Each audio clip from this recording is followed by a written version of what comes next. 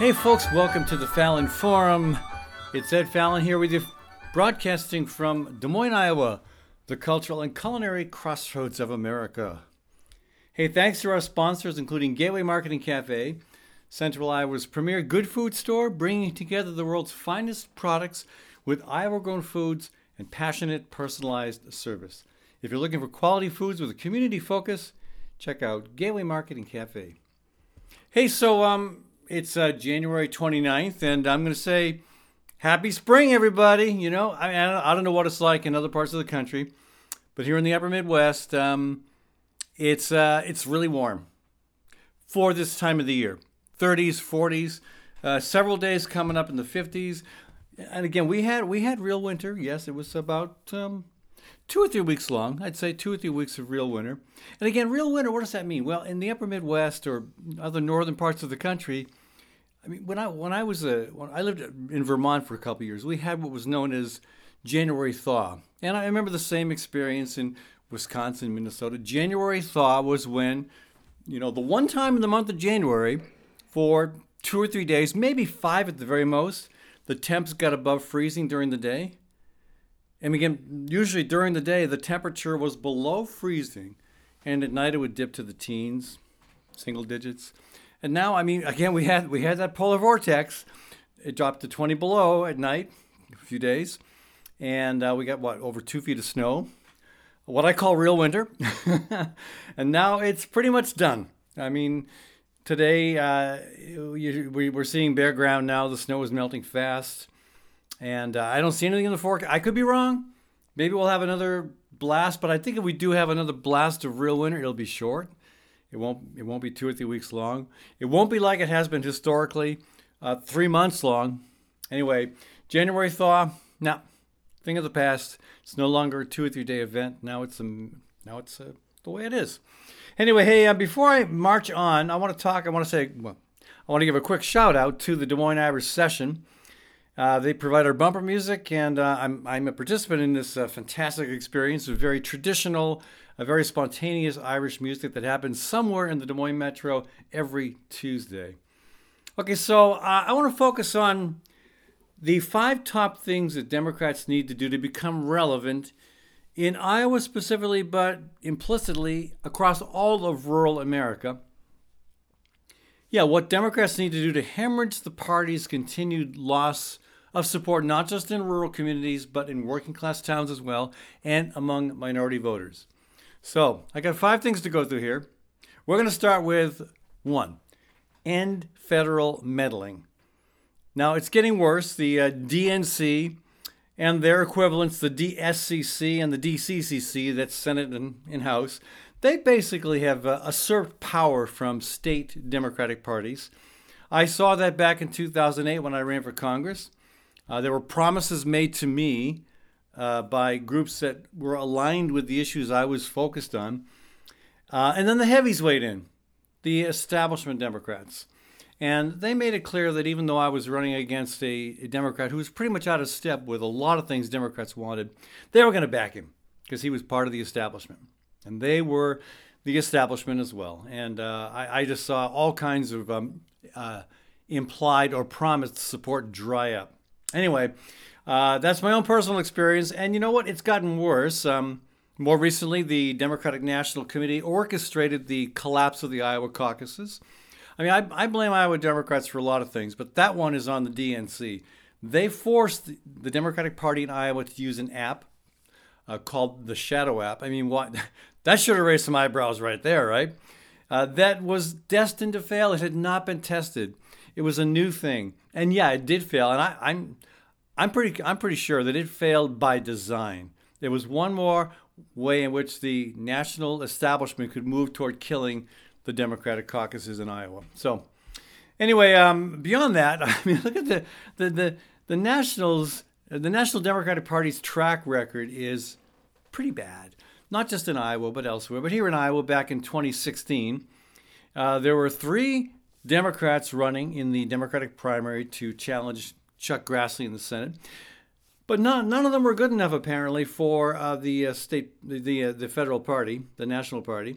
They ended up picking Patty Judge, who a lot of us thought was a universally bad choice. And one of the candidates, Bob Kraus, was quoted in a Des Moines Register story saying, quote, "If we allow the Democratic Senatorial Campaign Committee to do this, we might as well go ahead and abolish the primaries and let D.C. pick our candidates." Spot on. And again, that's what continues to happen. Judge lost by 24 points to Grassley. Then a story in 2019 from in Time magazine. The National Democratic Party style seems to be, quote, "choose candidates who can stay on the phone all day to call big donors, do very few press events, and then put all their money on television." And that's their playbook. So it's again, I would add the one thing's missing in that quote, and that's pretty spot on, is that the establishment in D.C. also wants to make sure they don't choose candidates who are going to shake the boat, who are going to challenge or upset the status quo in any way. So to that tune here in Iowa as well, back in 2018, the D.C. endorsed Teresa Greenfield. Again, nothing against her, but there was a four-way primary. Let it play out. Well, she ended up losing by 6 percentage points to Joni Ernst. And around the country, there was Cal Cunningham. He was a candidate, a Democrat endorsed by the DSCC. He was selected among other candidates. He was the one, and he ended up losing to Senator Tom Tillis. So the DSCC has had some victories. You're going to love this one. Kyrsten Sinema. So Sinema wins, of course, and she's no longer a Democrat. So how did that pay off for you? It's also, here's another quote from that Time story by, this is Chuck Schumer, the Senate Majority Leader, apparently dissuaded J.D. Scholten from running for the U.S. Senate in 2020. Again, Scholten nearly beat Steve King. That is an unprecedented almost accomplishment. What does Schumer tell Scholten? He said, quote, "We don't need a primary."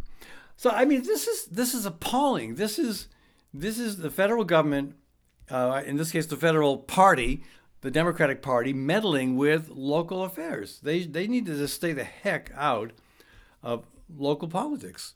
And now again, well, they've done it again. They just endorsed the candidate against the Republican congressman from Des Moines, Representative Zach Nunn. And again, there's a primary. Let the Democrats have their primary. Let them work it out. But no, they've gone ahead and endorsed Lannon Beckham against Melissa Vine. I don't know either of these candidates, but immediately I'm biased against the one the DCCC has endorsed. All right, that's one. Again, stop federal meddling. Second, focus on bread and butter issues, okay? And I know that'll tick off the anti-gluten crowd when I'm talking about bread, and probably tick off the vegan crowd that I'm talking about butter. It's a metaphor, though, folks, okay? So the message that the bread and butter issues, the core message that I think Democrats really ought to pay attention to, that ought to focus on, is what J.D. Scholten is talking about in his weekly blog, You're Probably Getting Screwed. And again, establishment Democrats won't do that because it would offend their sponsors. I mean, the people that J.D. calls out, the businesses, the corporations, the interests that he calls out, are also, they're good at playing the game. They're good at funding the party insiders that will then do their bidding. Again, it's worse on the Republican side. I get that. But it's pretty bad on the Democratic side, too.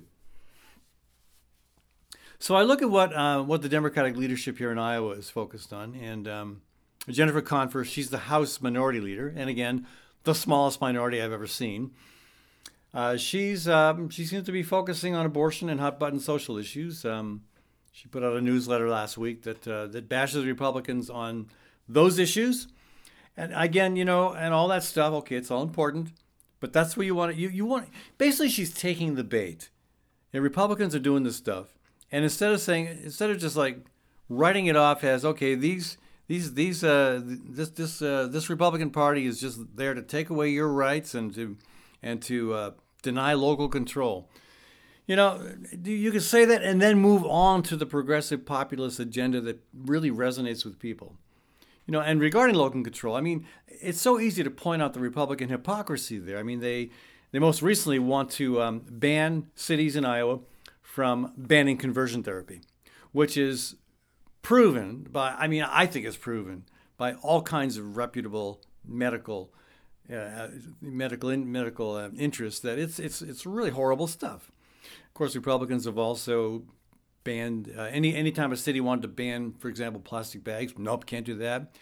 Cities that we had about 6 cities and counties that wanted to require a decent minimum wage. Nope, can't do that anymore. Regulate lawn chemicals? Nope, can't do that. So anytime a city does something that rubs against the big donors in the Republican Party, they say no. That's a huge opening for Democrats.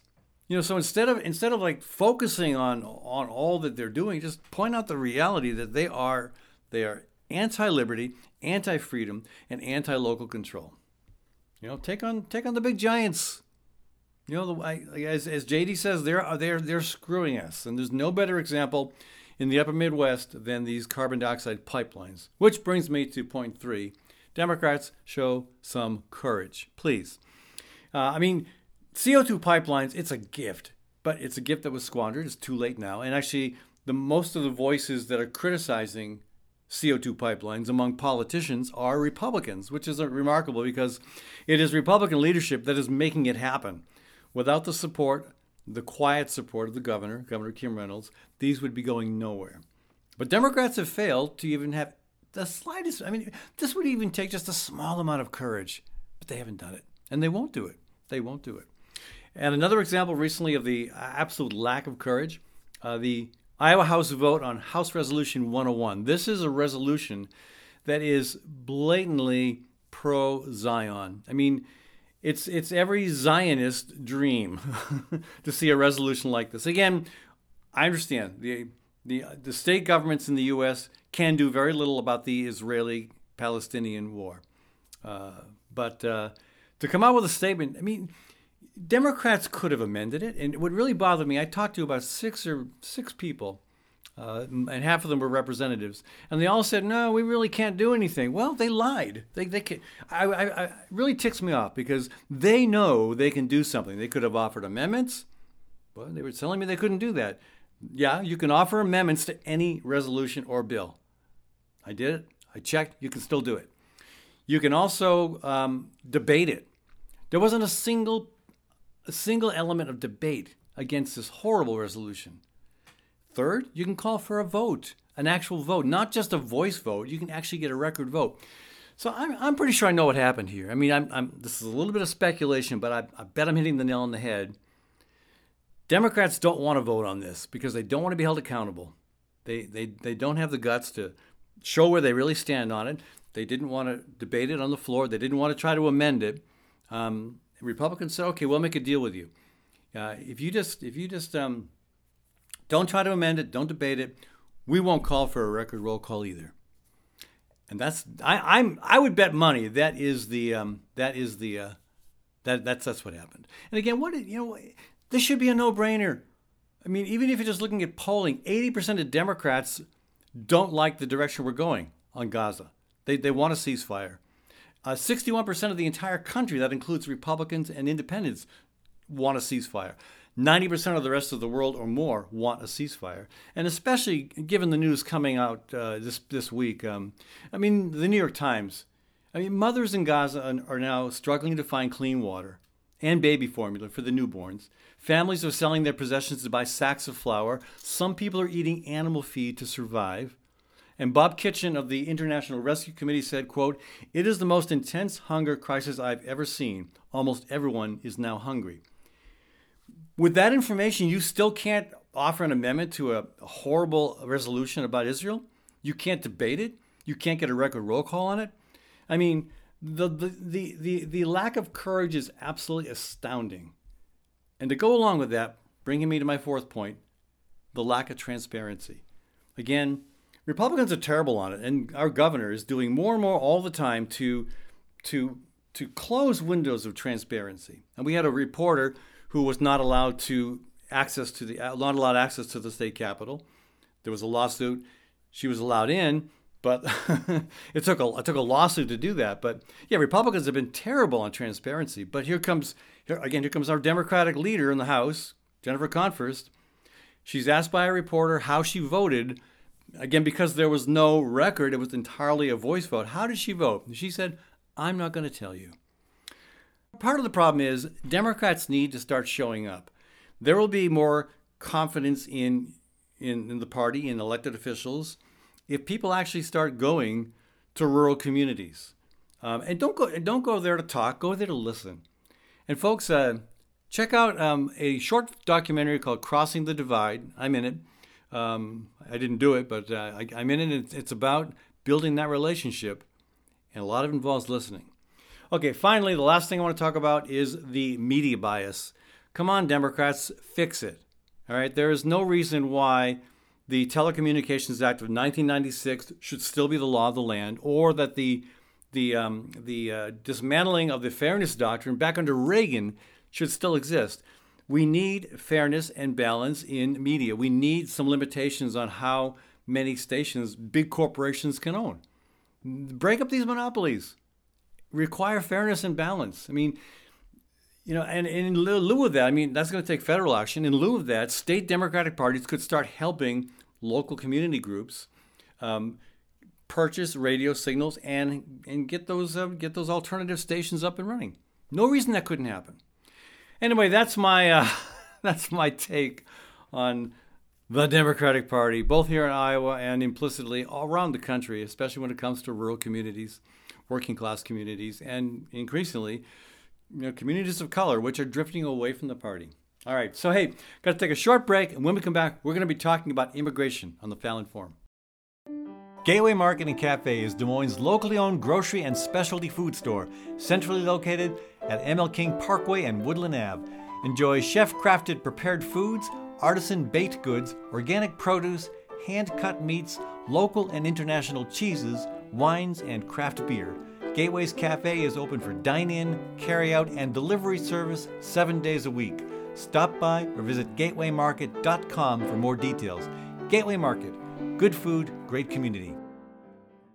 At Story County Veterinary Clinic, Dr. Kim Holding has over 30 years of experience working with all creatures great and small. Cat, dog, horse, cow, elephant. Well, if you've got a pet elephant, you may be in trouble. Kim's clients stick with her year after year because they know she'll do right by them and their pets and farm animals. So give Kim a shout to keep your animals happy and healthy. Call 515-232-8766. That's 232-8766.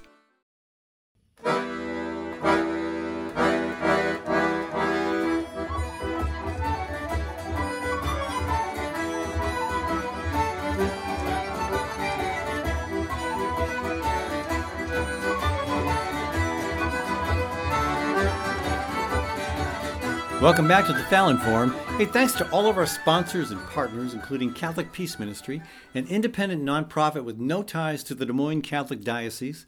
CPM focuses on nuclear disarmament, the Israeli-Palestinian conflict, the need for diplomacy in Ukraine, and ending the permanent war economy. Learn more at catholicpeaceministry.org. Thanks also to Western Optometry, located in Des Moines East Village. Dr. Joel Westrom and his staff are fluent in English and Spanish. The clinic is open Monday through Friday from 9 a.m. until 5 p.m. and on Saturdays by appointment. That's Western Optometry. All right, so I want to talk immigration with you folks, and this is from an acquaintance and a former Republican legislative staffer who wrote, quote, "There is a very real possibility that a civil war will break out between Texas Governor Greg Abbott, other Republican governors who support him, and the federal government led by President Biden. The issue is who controls the U.S. border.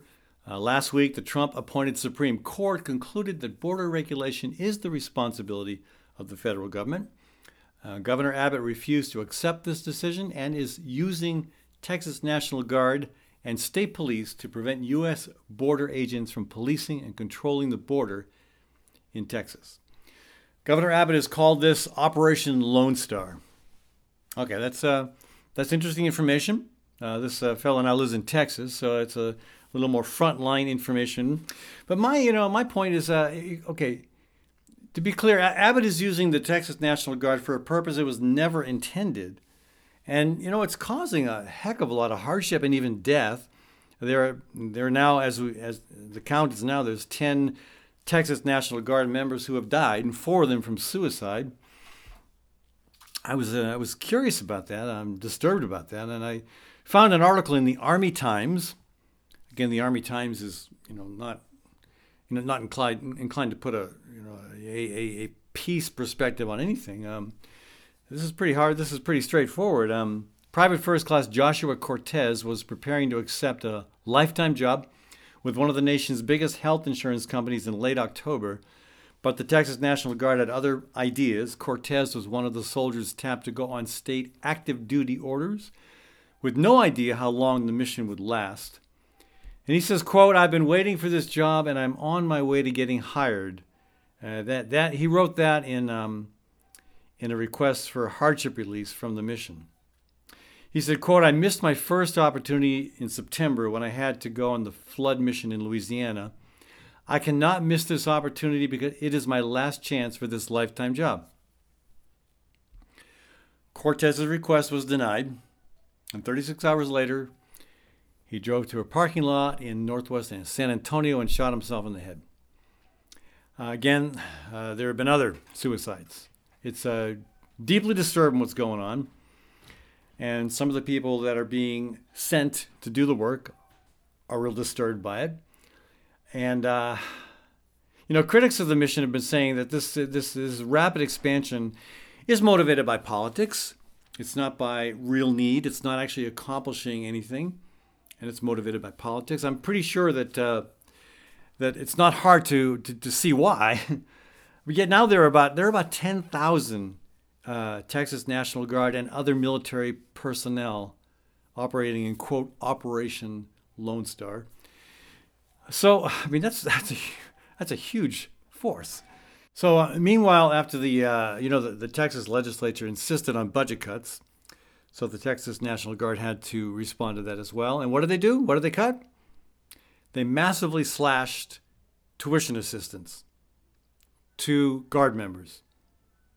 So that left many troops stranded without the reimbursement payments they'd been counting on for the fall semester, which of course is already underway.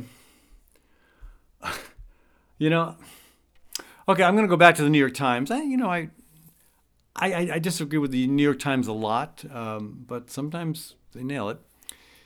So this is quoting Bernie Sanders. Quote, "There is a reason why Wall Street and all of corporate America likes immigration reform, and it is not, in my view, that they're staying up nights worrying about undocumented workers." Sanders said. That was back in 2015. He said, quote, "What I think they are interested in is seeing a process by which we can bring low-wage labor of all levels into this country to depress wages for Americans, and I strongly disagree with that." Okay, that's not what you hear coming from the Democratic Party anymore. And Barack Obama actually, kind of had a nuanced version of the same perspective in his acceptance speech in 2008. This is, again, 7 years before my quote from Bernie Sanders. Obama said, quote, "Passions may fly on immigration, but I don't know anyone who benefits when a mother is separated from her infant child or an employer undercuts American wages by hiring illegal workers." So, but, by the year 2020, as the New York Times points out, top Democrats were instead calling for the decriminalization of the border. On Capitol Hill, Democrats spoke more positively about immigration than any party had ever done so in the country's history. So, that's interesting. Some of what Republicans are asking for now, Democrats used to ask for, Again, a big part of the problem is the rhetoric has gotten so hateful.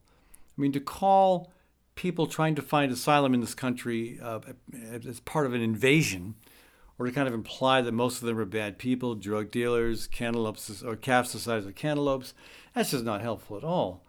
But the Democratic Party seems to have moved to a position that is not only, policy-wise not really manageable, but politically, politically hard. It's not flying with people.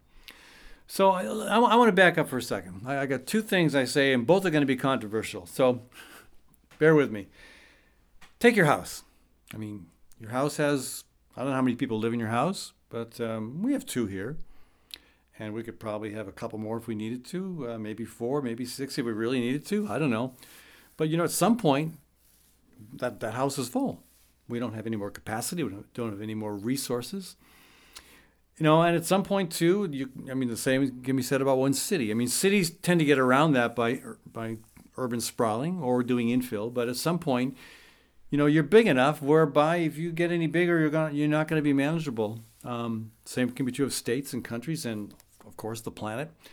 So, yeah, the bottom line is there are limits to growth, and there are limits to the capacity of which our resources can feed and house and employ and clothe people.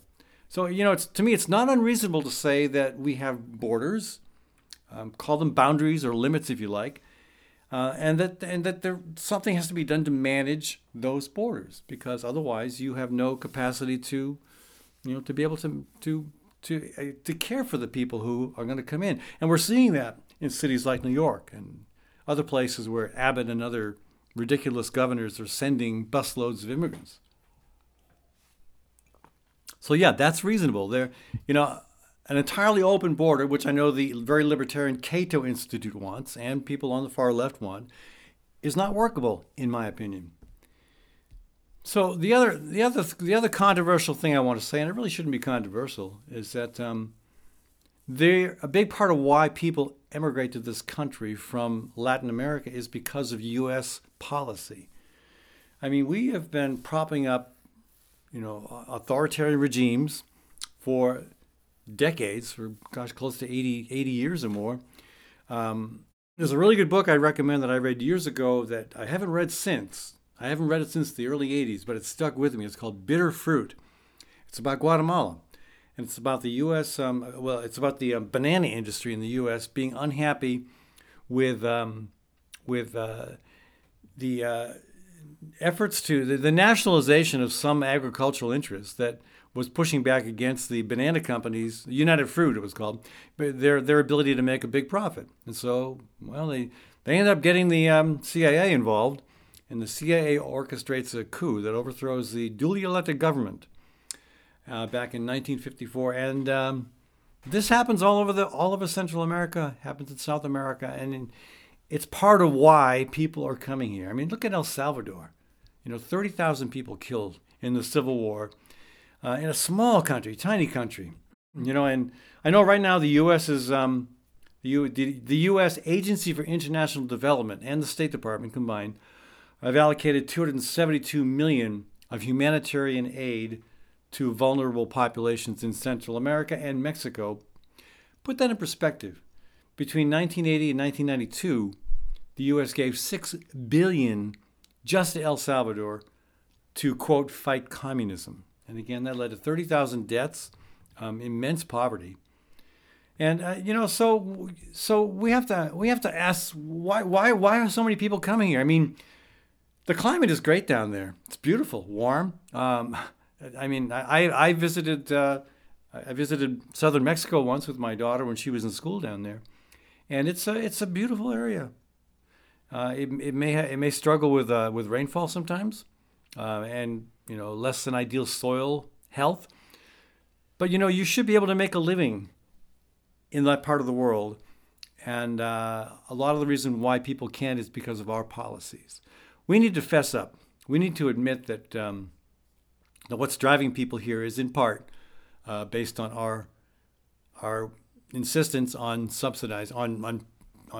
backing up dictators, or in the case of Guatemala, blatantly overthrowing a duly elected government because we wanted to protect the banana industry, the U.S. banana industry. So so we have to fess up to that reality. Again, that doesn't mean that we are capable of taking everybody into the U.S. who wants to come here from Latin America and anywhere else.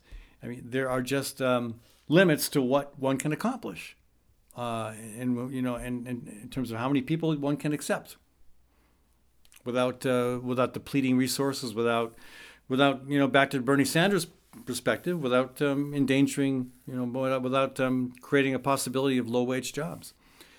Okay, so back to what's happening on the southern border right now. And again, part of what's happening on the southern border is a big element of discussion in Washington. We have the U.S. Senate very close to a good agreement.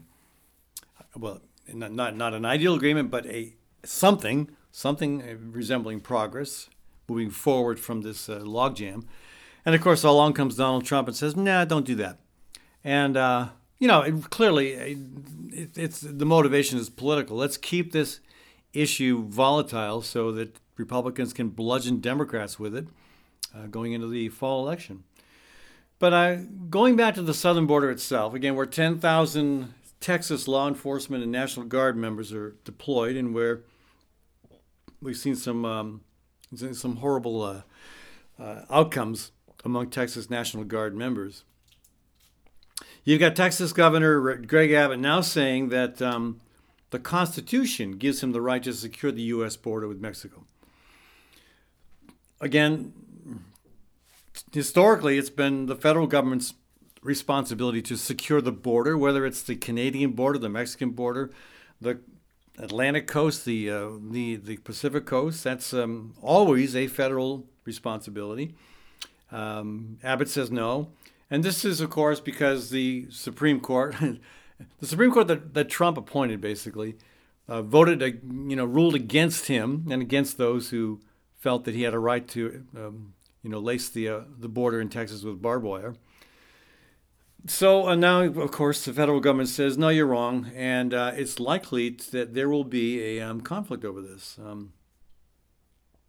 Again, and Abbott and others, they keep using the word invasion, which is horribly inaccurate and very. It incites some pretty angry responses from people. They hear that and we're being invaded. It's time to fight back. And Operation Lone Star. I guess Abbott has commissioned truckers. I'm just learning about this. I need to dig into it a bit more. But truckers have been organized to help secure the border. I think they're calling themselves God's Army. We'll have more about that going forward. But so Abbott has accused Biden of being, quote, a lawless president who does nothing to stop external threats like cartels smuggling millions of illegal immigrants across the border. Again, we have to push back against this. This is horrible language. It's horribly inaccurate. Sure, there may be somebody pushing drugs through the border, and they're illegal, but why are they coming here? I don't doubt that there are some who come here because they can make a heck of a better living here than they can in their country. But let's be honest. A lot of what's happening is because of what we did to prop up authoritarian regimes, what we did to support, in the case of El Salvador, death squads that executed, they killed 30,000 people. So, there is a solution to the border crisis. I think going back to what Bernie Sanders and even Obama said years ago is probably a good starting point. And maybe even looking at public opinion. I mean, public opinion isn't always right. And again, public opinion can be skewed by vitriolic rhetoric from the left or the right. And when the right is calling it invasion, and when the right focuses on immigrants as, drug smuggling reps from cartels, then we've got problems. Problems in terms of understanding what's really going on. I just hope that, again, the one big piece missing from this conversation in the media, for the most part, is the complicity of the U.S. in creating this problem through propping up authoritarian regimes. I hope we see more conversation about that. Anyway, hey, I got to run to a short break. Again, this is Ed Fallon with you on the Fallon Forum. Back in just a minute with more conversation. We're going to be talking mostly about climate and environmental stuff that's going on. Back in a minute on the Fallon Forum. Years ago, Chef George Fermaro envisioned a new market to house all his favorite foods under one roof in the heart of Des Moines. From that vision, Gateway Market was born. Over the years, Gateway has become Central Iowa's premier good food store, bringing together the world's finest products with Iowa-grown foods and passionate, personalized service. Gateway's welcoming environment in downtown's Sherman Hill neighborhood encourages discovery and honors the simple pleasures of the table. If you're looking for quality foods with a community focus, experience the good food difference at Gateway Market and Cafe. Catholic Peace Ministry was founded in 1981 to work for peace and justice. It's an independent nonprofit with no ties to the Des Moines Catholic Diocese and is guided by an ecumenical board representing many faith traditions. CPM focuses on the urgency of nuclear disarmament and the need for diplomacy in Ukraine. CPM also provides an educational forum about the permanent war economy, which must be challenged if we are to achieve lasting peace and justice. Learn more at catholicpeaceministry.org.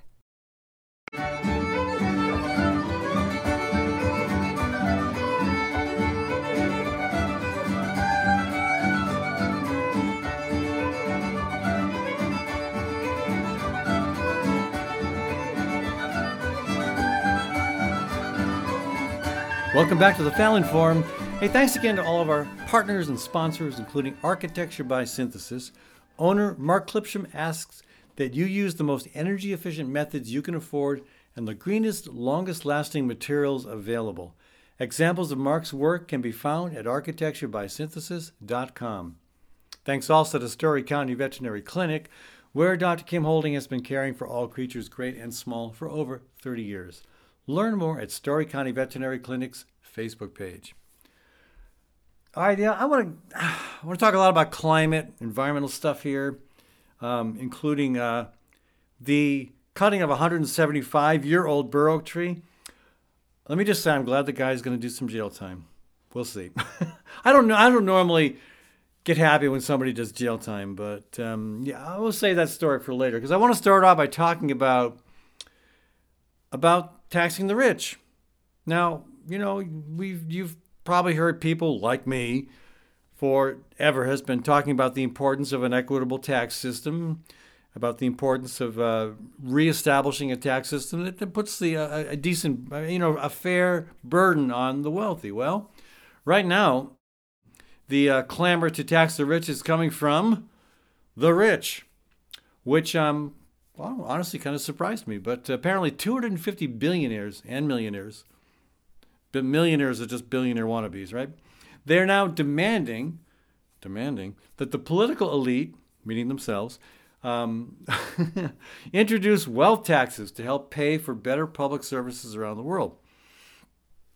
Quote from that, they had an open letter to world leaders. This was delivered at the World Economic Forum in Davos, Switzerland. Quote, our request is simple. We ask you to tax us, the very richest in society. This will not fundamentally alter our standard of living, nor deprive our children, nor harm our nation's economic growth, but it will turn extreme and unproductive private wealth into an investment for our common democratic future. Well, yippee. It isn't often that I say, yay, rich people. But, okay, that's great. And that was 250 people. Beyond that, there were 2,300 of the richest 5% of the world were polled. I'm not sure who the poll was by. But it was found that 58% of those polled out of this 2,300 people, 58% supported a 2% wealth tax on those who earn more than $10 million a year. And another 54% thought that extreme wealth was a threat to democracy. So by that, and a majority of millionaires and billionaires understand that their accumulation of excessive wealth is a problem. This is encouraging. Now, I'm sure there are wealthy people out there. David Koch or Charles Koch, whichever one's still alive. That one comes to mind. I'm pretty sure he was not a signatory on that letter. There's some Kelsey Warren, another really, really rich guy, the guy behind the Dakota Access Pipeline. I'm pretty sure he didn't sign that letter. But it's encouraging to see that the ultra-rich are making this proposal. But of course, their eyes are open on this as well. There'll probably be no political will in Congress, especially on the Republican side, to do what they're asking.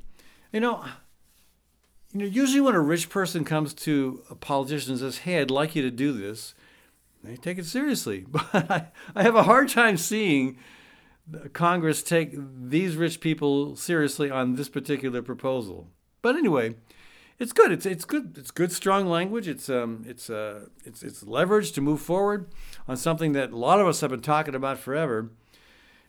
But get this: if Congress does nothing in terms of responding to this proposed, this demanded tax on wealth, the rich could do it themselves. I mean, there's no reason these 250 people, or the 58% of the 2,300 surveyed, no reason they couldn't come forward and say, look, we're just going to write an extra big check to the government this year.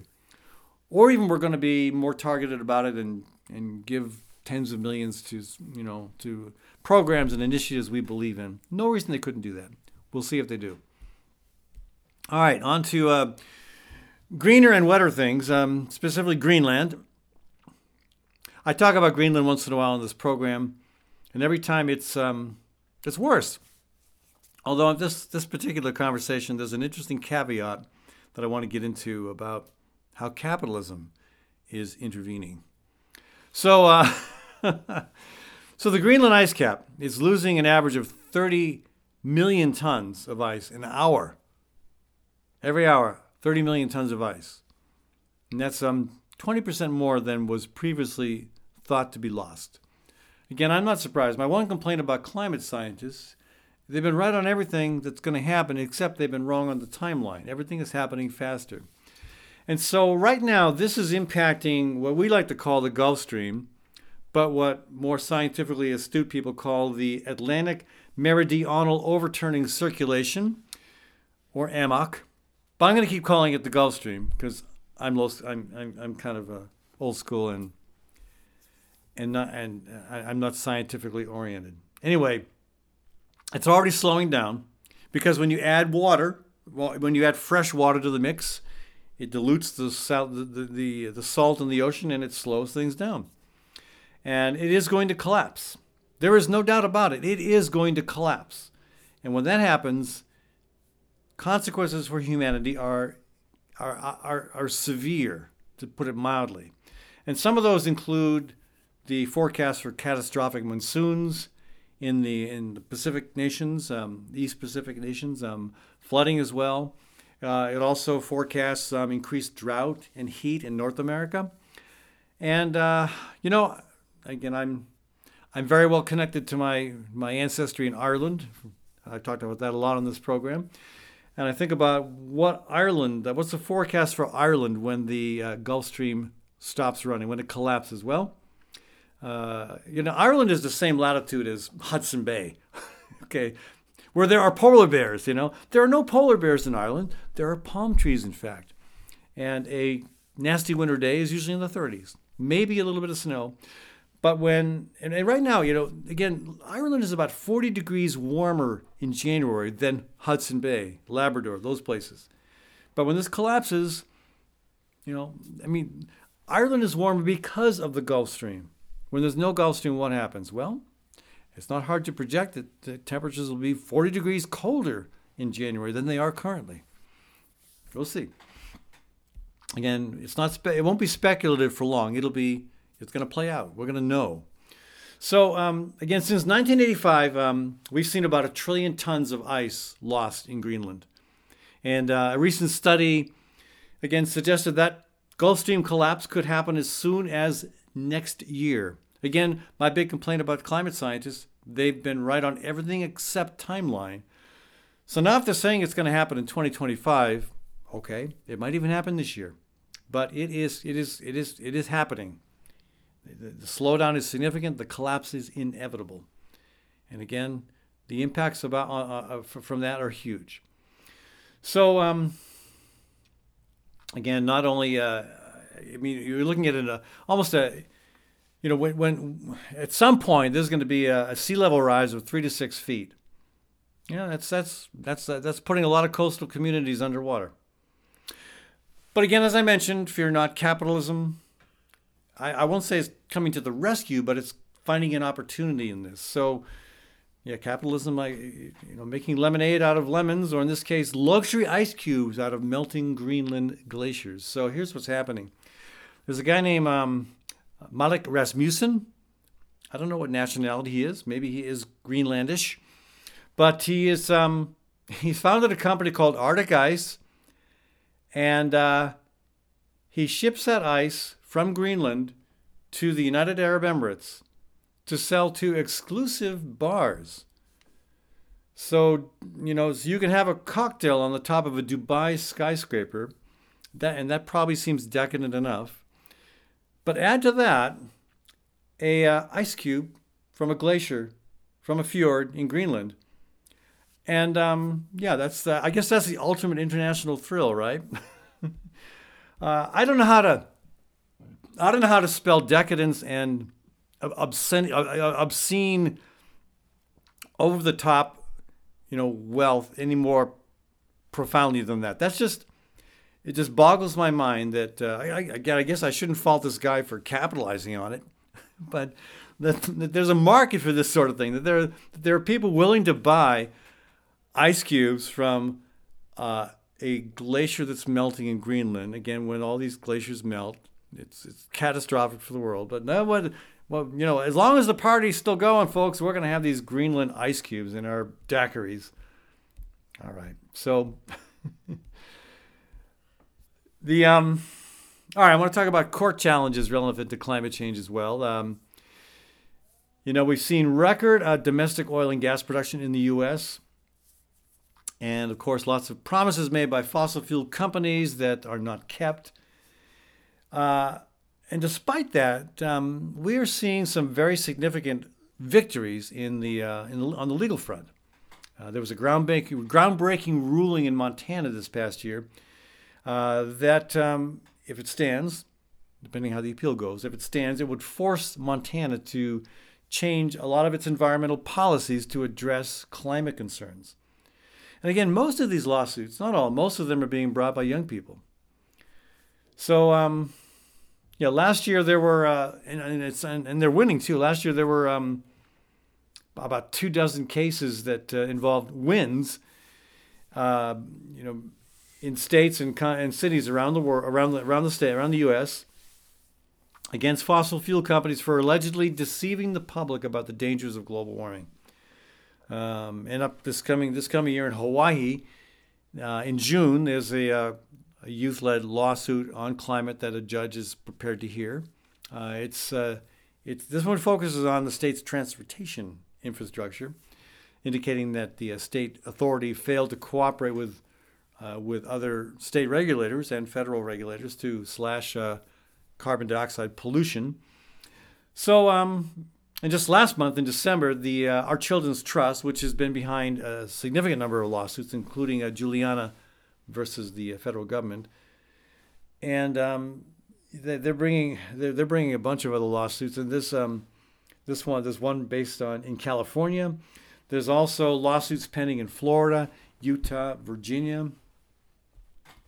And it's not just Republicans who oppose these kind of legal lawsuits. It's certainly the four fossil fuel companies do. But earlier this month, the Biden administration filed a motion to dismiss at least one of these youth-led lawsuits against the federal government. Okay, so and again, it's not just young people. I mentioned before the 5 valve turners. We've had one of them on this program, in fact. The valve turners were activists, in their middle of life, some of them even a little bit older, who, in a coordinated way, turned off shut down the oil flowing through the Keystone Pipeline. It was significant, and one of them had a victorious day in court, using the justification defense that because climate is an emergency, because it is causing incredible harm, it has to be stopped, and we're justified in bringing this to the court. Now, I of course have my own day in court on that. Kathy and I and 3 others Well, we decided a little drama was in order. We went to a Trump fundraiser here in Des Moines a few years back, and I was surprised at how hard we had to work to get arrested. I mean, the law enforcement was very kind to us. And again, it helps to be white and middle class in Iowa. They treat you better than if you're a Native American in Standing Rock or an African American in the central city of a larger region. But we got treated pretty well, and we were begged to stop our protest. But in the end, they arrested us, and we wanted to see what happened when we took this case to court, and we made that justification argument. We were very well prepared. We thought we had a good case. We didn't succeed, but at least we added to statutory, law. That there was a case that brought up justification, and here's how it went. So, in the future, if and when, and probably when, other such cases are brought before the courts here in Iowa, or maybe even elsewhere, reference to those conversations and rulings will be relevant. Anyway, one more thing I want to say. Biden. A good thing about Biden, he has decided that the world's largest exporter of liquefied natural gas, that would be the U.S., must we're putting a limit on it. Right now, there's no more exporting of natural gas. We'll see how that goes, but good for Biden for doing that. In terms of what I mentioned earlier, there was a guy up here in northwest Iowa who decided that it was his right to cut down whatever trees he wanted because he needed them to survive. This 41-year-old guy named Jason Ferguson, he cut down 100 trees, and one of them was a 175-year-old bur oak that was 6 feet across. Now, who in their right mind wants to cut through a 6 feet across, oak tree? I mean, there's something wrong with this guy. And then he's got this attorney who's arguing that he has a right to take those down because he needed the wood for shelter and heat. Oh, come on. I don't say this often, but I hope this guy does some jail time. That is just horrible. Anyway, hey, got to take a short break. When we come back, speaking of trees, Kathy and I are going to discuss fruit trees in cities and how Philadelphia is leading the way. Back in a minute on the Fallon Forum. Architecture by Synthesis provides planning, design, and design-build services for high-performance, low-maintenance, affordable homes and buildings. Owner Mark Clipsham asks that you use the most energy-efficient methods you can afford and the greenest, longest-lasting materials available. Examples of Mark's work can be found at architecturebysynthesis.com. That's architecturebysynthesis.com. At Westrom Optometry, Dr. Joel Westrom and his team provide a variety of services, including comprehensive eye exams, children's eye exams, and LASIK co-management. Whether strictly utilitarian or a fashion statement, your comfort and vision are Westrom's primary concern. Dr. Westrom and his staff will work closely with you to determine the best solution for your eyes, prescription, and lifestyle. Services are provided in English and Spanish, and the clinic is open Monday through Friday from 9 a.m. till 5 p.m. and on Saturdays by appointment.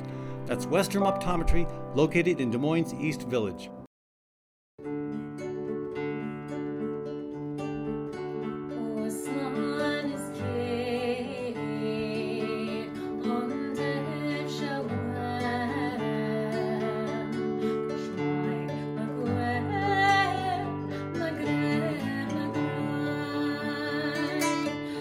Welcome back to the Fallon Forum. Hey, thanks again to our sponsors, including our anchor sponsor, Gateway Marketing Cafe. That's Central Iowa's premier good food store, bringing together the world's finest products with Iowa-grown foods and passionate, personalized service. If you're looking for quality foods with a community focus, check out Gateway Marketing Cafe. Hey, Kathy Byrnes is with me, and we are talking about fruit trees. Yeah, and this is because we've discussed with some folks at the city of Des Moines to encourage them to plant more fruit trees. And what's the number one thing that we hear first when we talk about let's plant more fruit trees in the city? They're messy. They're messy. They drop fruit. Oh, gosh. Not as much fruit will drop if people are picking and eating. But I ran into an article about how a group in Philadelphia, it's actually a Philadelphia project called Philadelphia Orchard Project, they are embracing the idea of planting fruit trees and nut-bearing trees in the city, especially in areas where there is some low income, less access to fresh foods. And it has been hugely received and very successful. So we want to talk about that a little bit. Yeah. Yeah. I mean, I don't know what it's like in other folks' communities, but as far as I know, there's only one public orchard in Des Moines, and it's really small. It's only, about 10 trees. It's really old. The trees are dying. It's not tended well. And the city forester didn't even know it existed. And there's a lot to keep track of. But this project started in 2007, which means they started at the right time. Yes, yeah. They started at the right time to plant trees. When's the best time to plant trees? 5 years ago. Well, at least. And their mission is to just have more orchards, and they are working with partners and volunteers to get this going. And it's just been a great benefit for the city. They want to help establish, well, get this, permanent parts of the city as part of the agricultural seed, permanently in the city, not just for a while let people use a spot to grow food and then take it away for a parking garage or something. And, in fairness, Des Moines is talking about that, but gosh, it's still going slow. Well, the parts that impressed me about this program is that it weaves in with their longer vision of Philadelphia as a city. Those core values include education and learning, and in this orchard project, it's certainly about helping people and communities learn about food production as they see it, being implemented in their own communities. Grown-ups and kids alike can learn a lot about how to grow and harvest and use food. Justice is a key component of this. Surely food security is something that we are all eventually going to face if we don't already, and folks who are facing it right now deserve the same, access to fresh food as anyone else. That idea of permanence that I mentioned, regeneration. An interesting part of it is they're planting the young trees, and planted in between the rows of the trees or shrubs, whichever they are other edible plants like broccoli and beans and things that are also culturally significant to the communities that they're planting in. And as the trees develop and get the shade over them, then those spaces will just be planted with shade-proof pollinators. So there's a real idea about regenerative ag here, and also beauty is part of their vision for the city, which I think Des Moines and other cities are missing the boat on. People want to come to live in a city where these values are expressed in many of the projects, and this is a great one. Wow, that's Philadelphia, who knew? Well, I guess I need to go back. I've only visited once or twice in my life, and need to get back there. So, where did the idea come from originally? Do you know? I didn't see in the article that I was reading. But it goes back a ways. It goes back to 2007. So how many trees are we talking about have they actually planted? It sounds like over the past decade, they've got 25,000 trees planted, and 40% of those trees have been food producing. Okay. So that's a lot of. So that's a big trees. percentage. Big Right. percentage, yeah. Right. Any indication as to how much of it's getting used? Yeah, there's a great example of the outcome. Marissa Wilson, who's with the Philadelphia Parks and Rec, said that we really did hear from residents that food-bearing trees are important. So it's not just somebody had the idea to plant trees, but they have evidence that the people in those communities are taking advantage of it, and they're just also getting the benefits of less heat island effect from the shady areas. It sounds like the low-income communities also had many fewer trees than other parts of the city. And so there's a benefit, less AC needed in those areas now too. So I'm just really excited about this project. And there's another similar effort that's been going on for quite a while in a city in Vermont. Burlington, right? Yep. Yeah. And showing northern climates are even friendly to that initiative. Yeah. Very cool. Yeah. Yeah, that sounds like a destination sometime. Yeah, we need to visit. And since we often drive to visit my family, it would be on the way. Let's pop in. Let's pop in. Philly, here we come. Hey, Kathy, thanks for joining us. Thanks for that information. Hey, thanks to our production team, Sherry Herdina, Forrest Detterman, Charles Goldman, Kathy Byrnes, and myself, Ed Fallon. Thanks also to our local small business partners, Gateway Marketing Cafe, Architecture by Synthesis, Story County Veterinary Clinic, and Western Optometry. Thanks also to our nonprofit partners, Catholic Peace Ministry, Iowa Physicians for Social Responsibility, Bold, Iowa, and Birds and Bees Urban Farm. And thanks to the Des Moines Irish session for our music. We'll be back next week with another hour of cutting-edge talk radio. But I am a big old tree stuck in the ground is me. If I had just one wish, I'd like to dance like this. I do a little bump, I do a little twist, I do a little jump and wiggle just like this. I do the funky chicken, it's silly, yes I know. And then I'd pack my trunk and hit the road.